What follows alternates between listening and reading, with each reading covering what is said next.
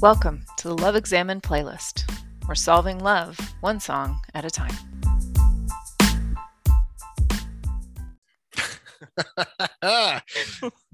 Welcome back to the Love Examined podcast, everyone. Oh, la, la, la, la, la. Excellent.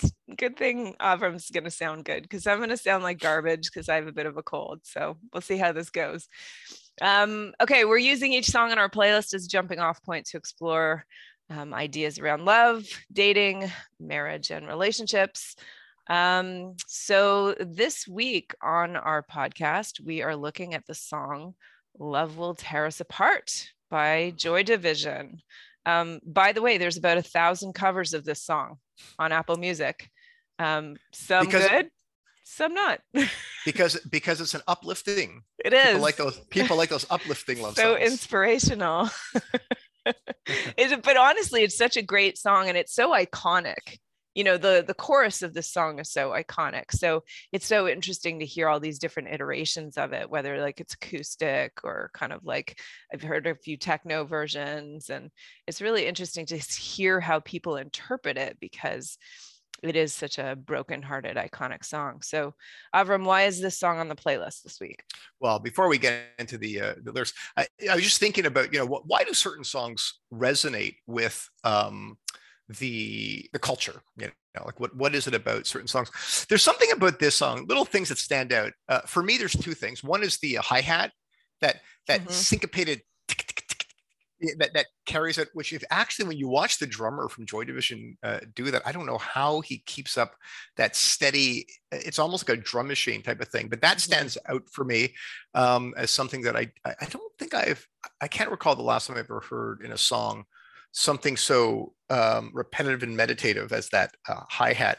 And of course, Peter Hook's an interesting guy. He never really played bass the way he played bass. He had the keyboardist do the bass lines. Peter Hook played his bass like a lead guitar. All the melodies for Peter Hook songs, New Order and Joy Division, were like high up on the neck. So he would do these like melodic sort of phrases. And for anybody who's into bands like so many Interpol or Jane's Addiction, they copied that kind of bass player doing the melody. It's just lots of interesting musical little things about this song, Love Will Tear Us Apart. And I think, as we were talking about before, they've just influenced so many modern bands that you can't deny. It's like listening to Bruno Mars, but not knowing what ska is like, listening to music today and not knowing what Joy Division is. They really just had such a different sound for their time and built so many of the bands we hear today. So okay. Cool. So Love Will Tear Us Apart. So I picked this song and I was thinking, Ellie, when I was reading the lyrics to this song, the lyrics I'm going to focus on, by the way, for today's podcast, I'm going to take the chorus. So Love Will Tear Us Apart, comma again. And I'm going to start with that. And then I want to introduce two verses from the beginning of the song as a way, it sounds very academic, as a way of providing a different perspective on, I think, where Ian Curtis, the lead singer and composer of this song, where I think he was trying to get to, but I'm not sure I agree with him in terms of love will tear us apart. But the two lines that I'm going to use are, and ambitions are low when routine bites hard. But I've switched them because it's when routine bites hard and ambitions are low. I've switched them to help understand the chorus. So if all of this sounds very Kabbalistic, I hope it all comes together. And with your insights, we will leave people less confused than they are already. How does that sound? We hope. We'll try. We hope. Yes. Okay. So first we have to go back to a song that we spoke about. I don't know which episode it was, but we did Howard Jones' song, What is Love? Mm-hmm. And Howard Jones has this line that I think is one of the better lines about love in pop music, which goes, and maybe love is letting people be just what they want to be. The door always must be left unlocked. And if we juxtapose that with Ian Curtis's idea that love will tear us apart, very different approaches to an understanding of what love is. Curtis sees it as a destructive force, which is an interesting thing, because I have a question for you, actually, Ellie. When you hear the chorus today, I mean, I don't know what you thought of when you were like 15 or 16, but when you think of the chorus today, that love will tear us apart again. I'm curious to hear from you. When you think about what do you think he means by, when you hear love, when he says love will tear us apart again? What's your sense of the kind of love that Curtis is talking about? Because I find it an odd choice of word, of something that love would tear two people apart. Well, I think there's definitely a cultural idea out there that, like, you know, because I love you, that's what's destroying me. You know, whether it's because it's unrequited love, or whether because these are two people who are so messed up that the fact that they love each other, it's just, you know, it's a destructive relationship, or a toxic relationship, to put it in like today's parlance. You know, I think the line separated from the rest of the song, you know, speaks to love that isn't healthy. But I think I'm not sure that's what he's saying in this song, although we're not trying to interpret what the songwriter said. We're just using it to stand on its own. But certainly this idea that, oh, you know, our relationship isn't healthy, so love is tearing us apart. Like the fact that I love you, even though you're not good for me, is like a whole thing that's out there today. Yeah, no, that's true. I was just thinking, by the way, as you were talking, I was thinking about, again, the same area in Britain, a great film. If you're into the Sex Pistols, a great film called Sid and Nancy, where Gary Oldman plays Sid Vicious, right, with Nancy Sputnik. There's an example, you know, of a relationship which, what's that great Chris Rock joke about, he's like, about, you know, pick your partners carefully. He's like, someone who wakes up in the morning says, I'm going to church, and her partner says, I'm hitting the crack pipe. He goes, that relationship is going nowhere. He goes, but two people smoking crack, that can last a long time. Right. And there's something funny about that and true about that, and we've talked about this before, that, you know, how we pick partners at similar levels of emotional maturity. There is something true about that my dysfunction and your dysfunction dance together, even though from an outsider's perspective, you know, our lives are absolutely chaotic and crazy, but there is some sort of dance we do. And in Sid and Nancy's case, completely destructive, obviously, right? But could it be any other way with two people like that? And so I think Curtis is using, I think I think it's a different word that one could use, but like you said, we're going to use the lyrics that we have, and the lyrics that we have is Curtis saying, love will tear us apart again. But I think Howard Jones's idea that actually what love is letting people be what they want to be. And Ellie, I was thinking about it this morning, because, you know, some people, if they're listening to this speak right now, they think, well, strangers do that to each other. Strangers let other strangers be who they want to be, right? Like, you don't walk down the street and every time a stranger passes you, you give them advice about how to live their lives. Yes, I do. Right? No, I'm just kidding. That would be enjoyable, but yeah, that would be funny. Actually, that's my career. It's like, what's her face in a Charlie Brown? It's like involuntary therapy.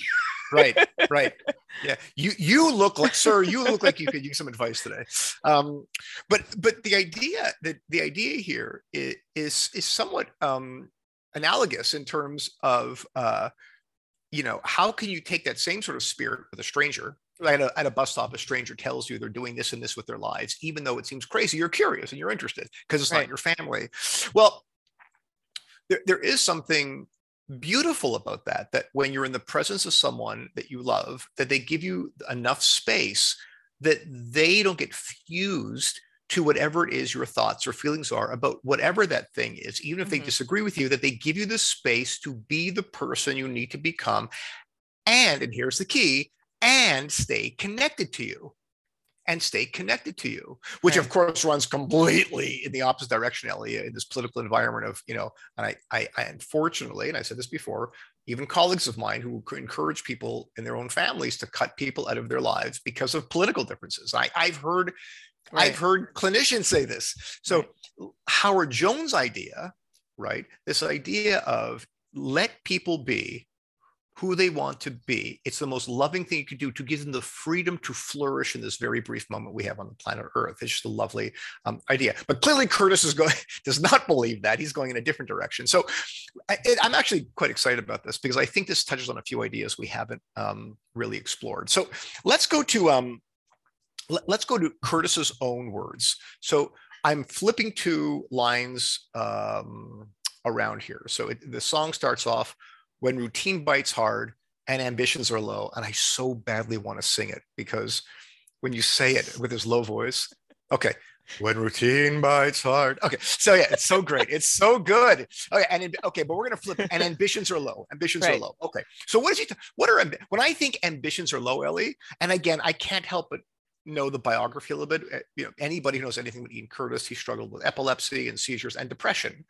So when he says ambitions are low, I can't help but think that, well, he's talking about his own sense of a lack of a joie de vivre and low energy and however you encapsulate depression. But I think any person experiences different levels of that, where if you don't know what your life's about, what am I doing? What's my purpose? I hate my job. I don't know why, what's special about me. I don't feel connected to doing something in life. I think everybody has that.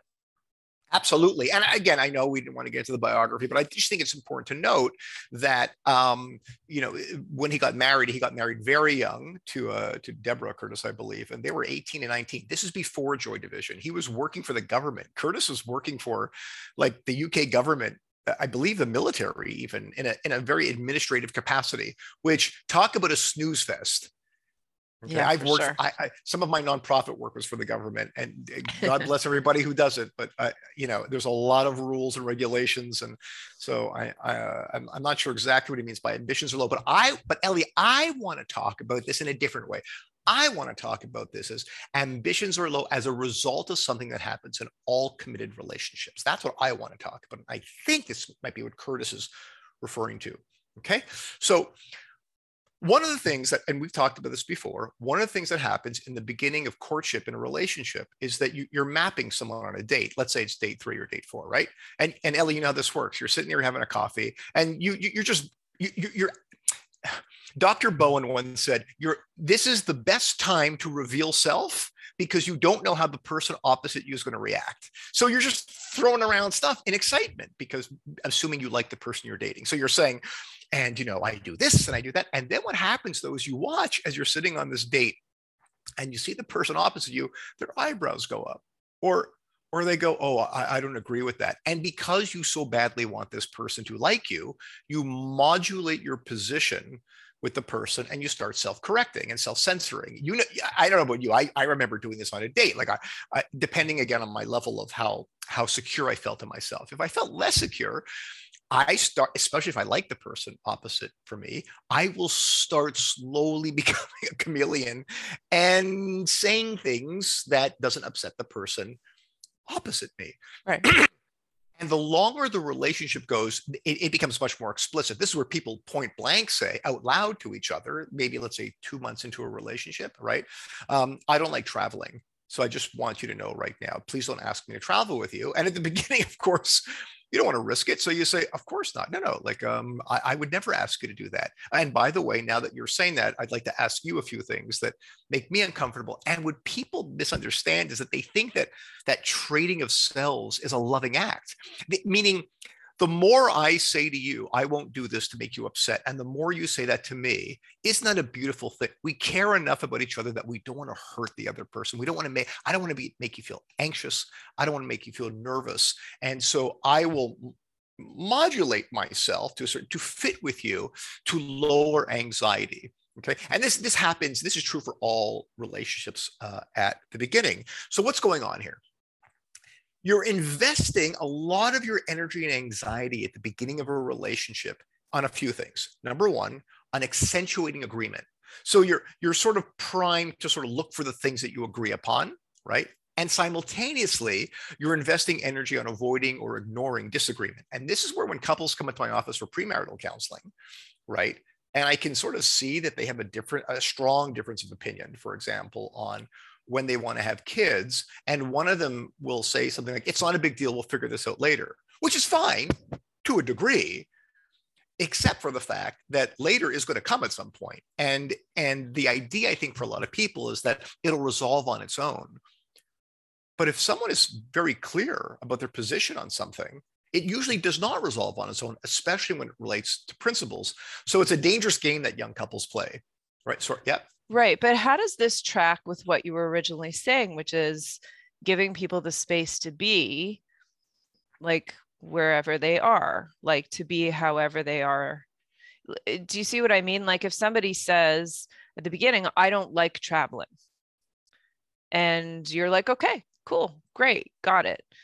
Are you saying that the other person is saying that just to make the other person feel more comfortable, but they themselves love to travel? And then how do you navigate that? Because on one hand, sure, you guys can state all of the things that you prefer in your life and prefer for yourself. And I'm trying to understand what the balance is between just being like, okay, that's great. You know, I'm going to completely accept everything about you and give you the space to be who you are in this relationship. And if you each are doing that for each other, like that seems like it would work. The problem is, I would assume things change and people grow. Okay, well, you're now taking me to the end of the podcast, so we'll get there. But I'm trying to what I'm trying to do. I'm trying to understand Ian Curtis's idea of love will tear us apart, and to understand where Curtis is coming from, we have to understand these two sentences: and ambitions are low, and when routine bites hard. So if we could just put that, because I agree with everything you're saying, but that's not what Curtis believes. I don't think that's what Curtis believes. So I think it's important to understand what he's talking about, which led him to the conclusion that the relationship he had, or the relationship anybody has, that the longer you're in love, it will rip you apart. But I think I don't agree with him. But let's just, I agree with your premise, and we'll get there, but let me just finish on this. Ambitions are low. So ambitions are low. Why are ambitions low at some point in a relationship? Because we've invested so much of our energy and time on the other, meaning that Ellie, when you think about ambitions are high, I'll give you an example. You might have seen this, Ellie. I posted about this on Twitter and Facebook today. I do a journal every day. I do a sketch, or I take a photo of my kids or my family, and I do a journal entry. And I've been doing this since 2006. And it's really, one could say, my life's work. It's my art project. It's an ongoing art project, right? And I print the journal out every year, and I get this hardcover book of my life. And my ambitions are high. I have a lot of ambition for this project. I love it. It's a labor of love. I don't get paid to do it. I don't get anything actually from this, but it's a real love, a labor of love. My ambitions are internally driven. They're towards a project for myself. Same thing with my kids. I love my kids. And a lot of what I do for my kids is a labor of love, and my ambitions are high. But if I spend my entire life, though, right, only focus on my kids, right? So all of my ambitions were my kids. What happens when they start struggling in school? I'm going to take it extremely personally, because they're my life's project. See, if my kids start struggling and all of my life's ambitions are not internally directed, but externally directed, at some point my ambitions are going to be low, because they're fused to how my kids are doing well or not.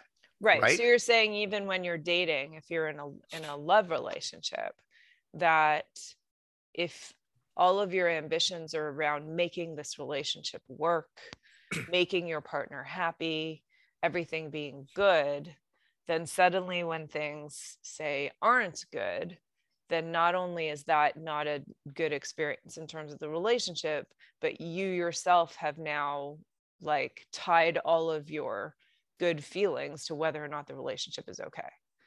That's right. Yeah, it's the old, we talked about the old David Snarch idea, the late David Snarch, who talked about a reflected sense of self, that I only know who I am in reference to looking at you.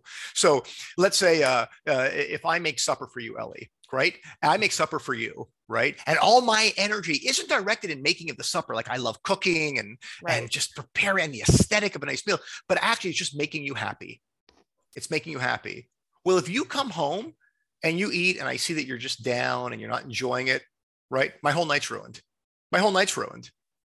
And that just depletes someone of ambition. It just depletes you of energy because everything's precarious. It's always hinged upon my partner or my kid or my spouse or my sibling, Right. reflecting back to me that I'm worthy, I'm good. But what Ian Curtis is saying when he talks about ambitions are low, I think he doesn't get into so much detail, but my hunch is, because I see this in a lot of couples, is it's looking outside oneself, okay, and losing oneself in the other, which of course every love song talks about is a beautiful thing, but I think in the end is quite disastrous in terms of where a relationship is going to head. So that's my understanding of ambitions are low, that the ambitions are towards another, and inevitably at some point that is going to be doomed to break down. Why? Because of illness and poverty and death and just life. I mean, just life, that you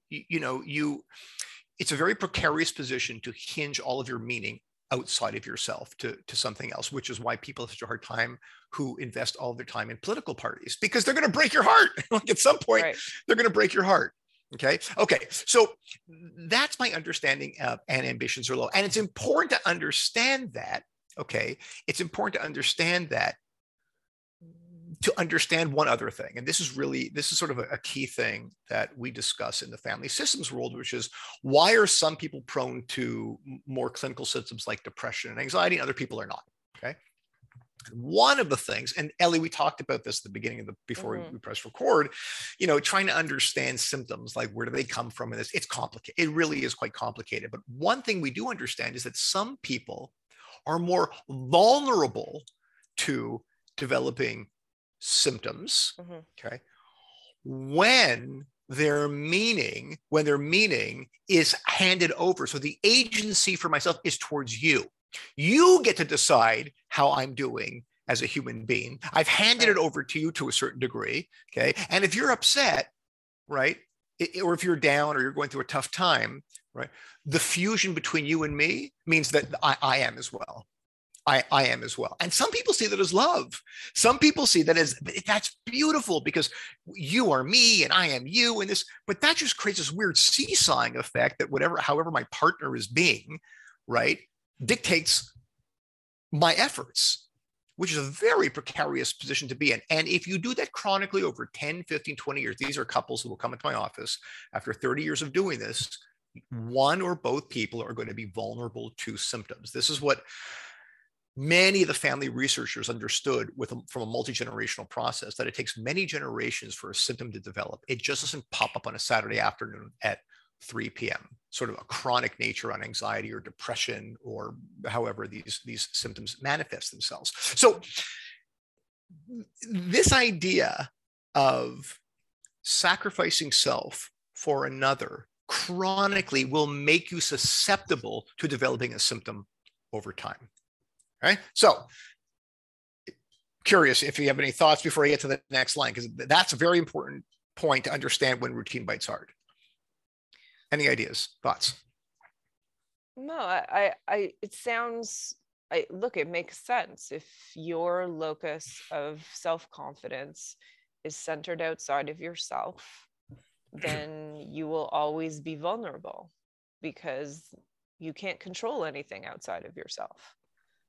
So it seems that if if a person says the only way I'm okay is if everyone else around me is okay, you're just in for a rocky ride. And so that's, of course, then the question becomes, so how do you move the locus from being outside of yourself to inside of yourself?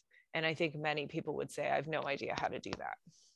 Well, this is the whole, in a few weeks, I'm going to be speaking at, I can never say the name, but it's some organization, the Canadian Yohetzet. What's it called, Ellie? Yohetzet? Yeah, a conference for premarital. It's going to be for couples who are in the premarital phase or first year of marriage. And my thesis is going to be, there's two ways you can work on your marriage. You could do it in a proactive way, or you can show up in my office in 30 years from now when the water under the bridge is so pronounced that the symptoms, now we're going back to symptoms again, are forcing you into my office. And while my bread and butter, I make a nice living out of people coming to my office because things have chronically become so pronounced. So I'm glad to provide that service to people. However, if you ask me clinically what I would prefer, a much more robust premarital work that people do the work before and not wait until the symptoms come up. Okay, so we have this idea, I've set forward this idea of the ambition thing. Now we get to this beautiful line, I think, this idea of when routine bites hard. First of all, what a great phrase, when routine bites, like it has teeth, when it bites hard. And I think that's true. What does that mean in a relationship when routine bites hard? I envision a couple who go to the same restaurant. They've been going to the same restaurant every Wednesday because that's what they do. They order the same thing and they're both on their phones and they sit there. They have nothing to say to each other, but they do the same thing every week for 40 years. Routine bites hard. It just takes a bite. And when you think about bite, right, it's painful. This isn't painful. It's a death by 1,000 cuts. Sort of a thing. And this is true for all marriage. Anybody who's been married, I would say, for longer than 3 years understands this idea of routine bites hard. Okay. So the routine bites hard in my way of understanding. You see, I think Curtis thinks that it's a fait accompli, like that's what happens in all relationships. Routine bites hard. Okay. But I don't think that's necessarily so, which comes back to your original point is what do people do? Right? We'll get to that. So routine bites hard. So this idea of routine bites hard, I think, is because people in a relationship have sacrificed themselves for the other for so long to keep things the same that routine settles in. And what's the routine? It's an implicit agreement that I'm never going to make you upset and you're going to never make me upset. And the only guarantee when people do that is people are going to be bloody upset. So that's the counterintuitive thing here is that, that out of love, I'm not going to ever say anything to Ellie that's going to upset you, right? To my spouse. I won't do any of these things to upset you because I love you. And if people love each other, they would never do anything to increase anxiety. And you do the same for me. That literally is setting the stage for routine biting hard because what do we have left on the palette to talk about? The things that are safe. And what do we know about dealing with a life that's very, very safe? It's pretty bloody boring. And routine sets in and it bites hard. And here's the counterintuitive thing. What happens when routine goes on too long? I don't know about you, Ellie, for myself, right? I get itchy. I develop symptoms, not right away, but little things. My disposition, Ellie, I don't know about yours. My general disposition is anxiety, not depression. So if you think of a continuum, people generally fall on one side of the continuum. I don't find that one week someone has panic attacks, the next week people have clinical depression. Bipolar disorder is a different thing, but generally people fall into on a certain continuum. I happen to be on the more anxious disposition. And I have, thankfully, because of my training and other things, I have been able to notice that when routine kicks in too much for me out of anxiety, so I start doing the same thing over and over out of almost an anxious response, right? I will start to get anxious. And that's a tell. That's a tell for me that I'm playing it too safe in all areas of my life, right? And if I let it go on too long, my body will offer up another symptom, like maybe trouble falling asleep. Right. And if I ignore it, it's going to become more pronounced. And there have been times in my life where I've had to have a 2x4 driven across my head to wake up out of this slumber. Okay. But Curtis doesn't go anywhere else except for the fact to say, well, this is what it is. This is it. I mean, this is as good as it's going to get, right? The routine bites hard. Okay. And if you don't understand what's happening, it's pretty bloody depressing. Like if all you think is this is as good as it's going to get, like this is it, right? Ambitions run low, routine bites hard. Yeah, please. Although what he says then is love will tear us apart. Like he well, hold on. You're skipping. He isn't saying like this is it. This is as good as it gets. The next line is saying where that's going. And which is essentially my thesis of the whole song, which is that the end result of this is if you don't have a roadmap for a relationship, for your marriage, which is what I've always, Ellie, thought of for me, what I hope to offer my clients, in particular my young clients, the young couples, is that if you don't have a map for your relationship, and I don't even care what the map is, Jesus, I believe in Jesus will show, great. As long as you have a map that will help you go through the turbulent times, that there's a North Star, you have a lighthouse through that fog, you know where you're going. But if you don't, and your only map is to double down, right, on pleasing my partner, because that's what love is, right? My is to look outside myself, right? And my responsibility is towards another, right? You're going to sink. There's no lighthouse in that. You're just going to get lost in the fog of sacrificing self for each other.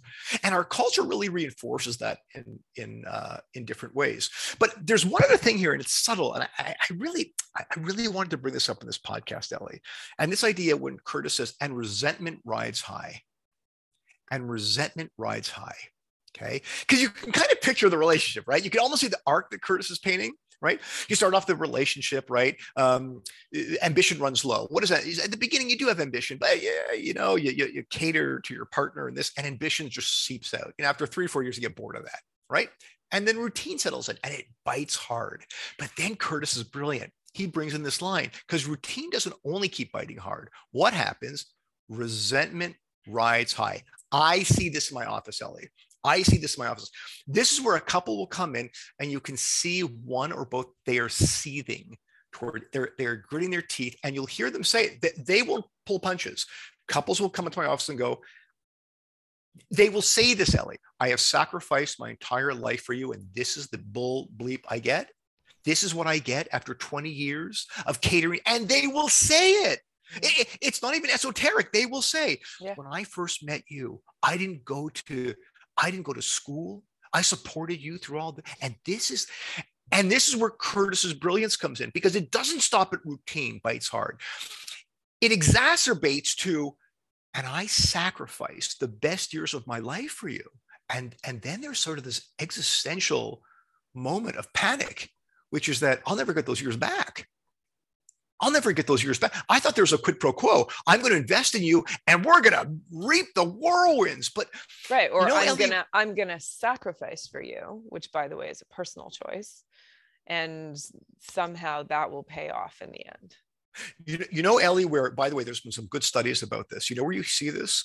You see this where, let's say you have a sibling who's chronically ill with something. Doesn't make a difference. So at 3 years old, God forbid, one sibling is diagnosed with it's a chronic illness though, and all the family energy and resources goes to that kid, which makes sense, right? They're going to the hospital, they're getting therapists, occupational therapists, and everything's going towards that kid.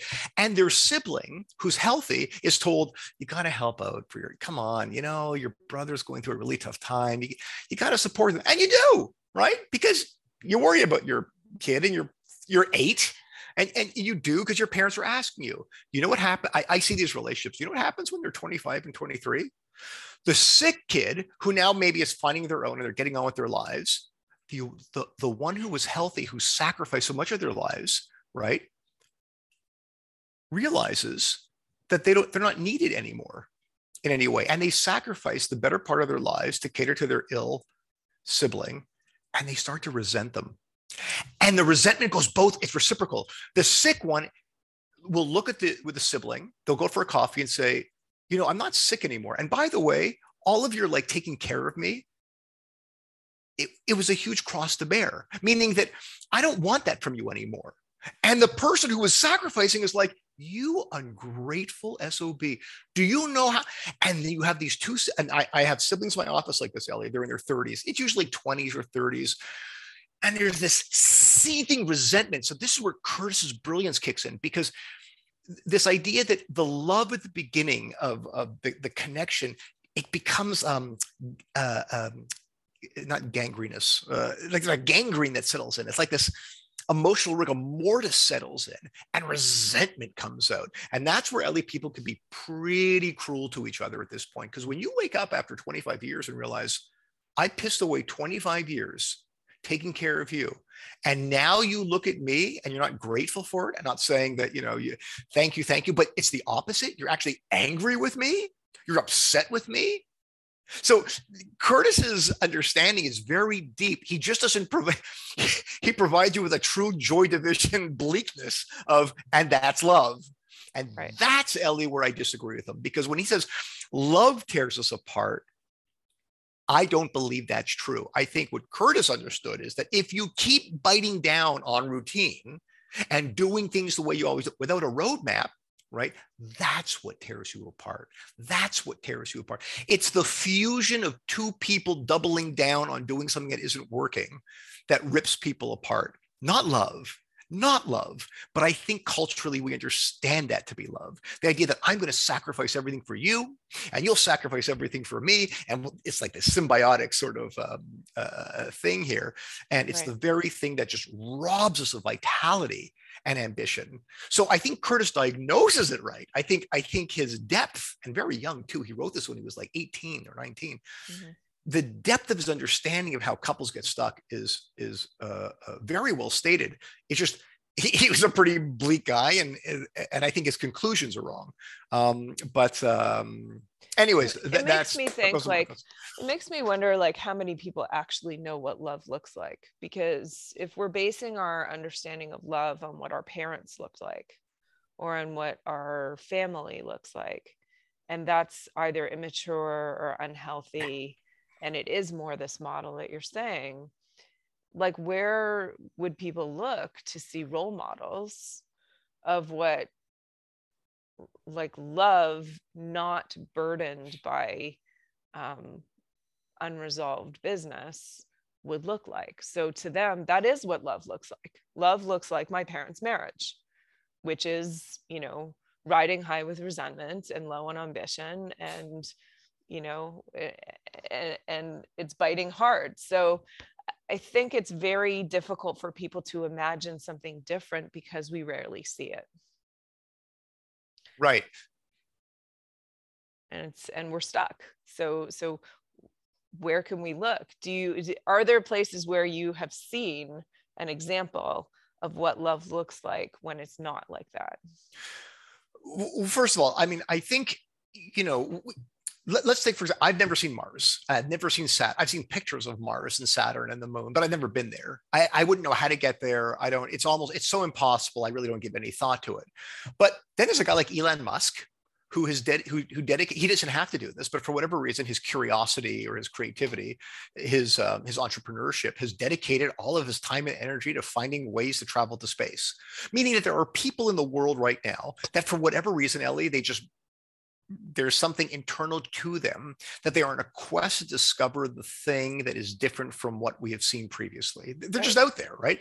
And they inspire us. If everybody was doing what Musk did, it wouldn't be inspiring. But he does this thing and inspire, and it pulls us to imagine more possibilities, right, than just watching Netflix all day. It does. I find it inspiring. Well, I think the same thing is true with respect to relationships. So you're absolutely correct. Most of the cultural messages and what we saw growing up very much resides in what Curtis said. But then every now and then someone comes along like Esther Perel. And Esther Perel is touching a nerve right now culturally, right? I mean, every client I speak to, women in particular, if I mention Esther Perel's book, they'll go, oh yeah. I read Mating in Captivity. And Perel talks about everything everything Curtis talked about here. Her whole book, Mating in Captivity, is about exactly what Curtis is talking about. What happens when you meet someone and you dedicate all your time into fostering a friendship, security, safety, togetherness, monogamy, right? What happens when you do that over 15 years? You're going to lose the danger and the sweet je ne sais quoi of novelty of what happened in the beginning. And something gets lost in the process. And her book's a meditation on how do you get both, right? And her message is, it's hard. It's not easy. So when you say that, you know, like what are people to do? I think I'm not calling you disingenuous, but I'm saying I don't think it's true that no one is doing anything. I try to do my part in the work that I do. And I hope that my clients who work with me are learn a different way of thinking about gridlock in their relationships. Esther Perel does. You know, I don't agree everything with John Gottman, but he's doing his work in the marriage, the sex therapy world to provide a different way of thinking. The late David Snarch did. You know, so I think there are people out there, and our podcast, Ellie, I hope that people who listen to our podcast are doing, you know, are getting the same thing. So that's what I would say. There are people out there who are providing a different framework for understanding these things. And And so we kind of have to build our own model in a way, like use the information that's out there, use the systems that are out there, and look for good ways to do the work. But then we have to build our own model, because if we don't see it outside of ourselves, then we have to look within and do the work to figure out, well, what would my relationship look like if each of us was mature and working on ourselves? And that's going to be unique to us and to, to what that relationship is. Well, the number one thing I tell when people ask me, what's the most important thing? What's the most important thing I could do to have whatever a successful relationship or something? My answer every single time is find a robust theory to provide you with a roadmap to understand the nature and the rhythm of what relationships are. Ellie, by the way, in a similar way, we've talked about this. If someone says, I want a deep spiritual life, right? Well, then you're going to have to grow beyond your grade 3 conception of God. Old man in the sky, big beard with a big book, right? You're going to have to cultivate a different palate, a more mature palate. Well, if you want the same thing in a relationship, you're going to have to grow beyond your grade 8 sex ed class or whatever you talk about, or whatever love songs you've been listening to. You're going to have to grow that palate. And so I would say every real practice eventually gets to that. Like I remember with the dance, when I was in the dance company, the head of the dance company saying, do the technique, because you can't rely on inspiration, right? If you're feeling deeply uninspired one day, but you still have to get on stage and perform, if you've done the technique will carry you through the performance. Is it the same, incredible experience? No, but it still allows you to do what needs to be done until your next sort of bout of inspiration. And interestingly enough, this week, I also saw this, like in terms of Judaism, when we talk about leaving Egypt with all these sparks and, big signs and wonders and miracles. But then the thing is like, okay, now we're on the other side of the Red Sea. Now we got to figure out how to live our lives. And it's not going to be miracles. And it's not going to be like wham, bam, huge experiences. It's going to be the daily life of relationship. And what does that look like? And so I think that's interesting what you're saying, because I would say every practice that I've looked to, eventually you get to this idea that you cannot build a life on fireworks. It has to be built, the fireworks are great, but you have to build it on something else. So it's interesting what you're saying about find a good theory. That would seem to bear out in other practices as well. I mean, I just think it's the most important thing. I could tell you for me, and my first book is documenting my struggles with a commitment and relationship. The difference between me, I don't know for sure. I've asked my parents, but I'm just going on what I've observed. Generally, what I saw growing up, not just amongst my parents, their friends and other relatives, when relationships problems kicked in, at least in my family, the general orientation was towards other, meaning that you're doing something to me and this isn't fair. And that's kind of what I grew up, and it made sense to me. Like that really does make sense to me. If I'm struggling with something in a relationship, I mean, people could actually really be doing something selfish or mean or whatever. You look outside yourself and go, why would you do that to me if you loved me or if you cared about me or something? So that's what I grew up with. When I discovered family systems theory at McGill University, and it had a completely different orientation, that we co-create, that there's reciprocity in all of our problems, and that we are responsible passively or proactively for the problems in our lives. It just completely changed my frame of reference when I'm struggling. So when I was going through some very challenging times, I mentioned this many times in our podcast, when Elise and I, when I ended our engagement, and then we got back together a couple of days later. But when I ended my engagement, it was family systems theory that provided me with a roadmap to go back into the relationship. If I didn't have a robust theory, I would have walked away from it. And like Silence of the Lambs, my blood pressure wouldn't have even gone up, because I knew how to leave relationships. I was an expert at that. It was family systems theory that had me get quiet and go, what is my part in wanting to run away from this so quickly, as opposed to what does my partner not do? Oh, of course she's not the right fit for me, all that kind of stuff. So I really, really, really encourage people, if you want to have better luck than other people in this sometimes not very easy thing about committing to one person for the rest of your lives, if that's what you want. Invest the time to find yourself a robust theory to provide a roadmap to help you. So anyways, those are my thoughts about Love Will Tear Us Apart. And cool. Great song. That was fun. Yeah, really fun. Thank you so much, Avram. All right. Thanks everyone for joining us. As always, this is the Love Exam playlist podcast. If you want to hear the songs that are on the show or see a sneak peek at what's coming up, check out the Love Exam playlist on Spotify and Apple Music.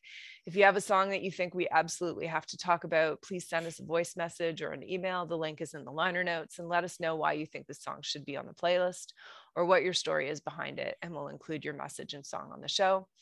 If you have any questions or a topic you think we should cover, please get in touch with us. Thanks again, Avram. A lot of fun. See everyone next week.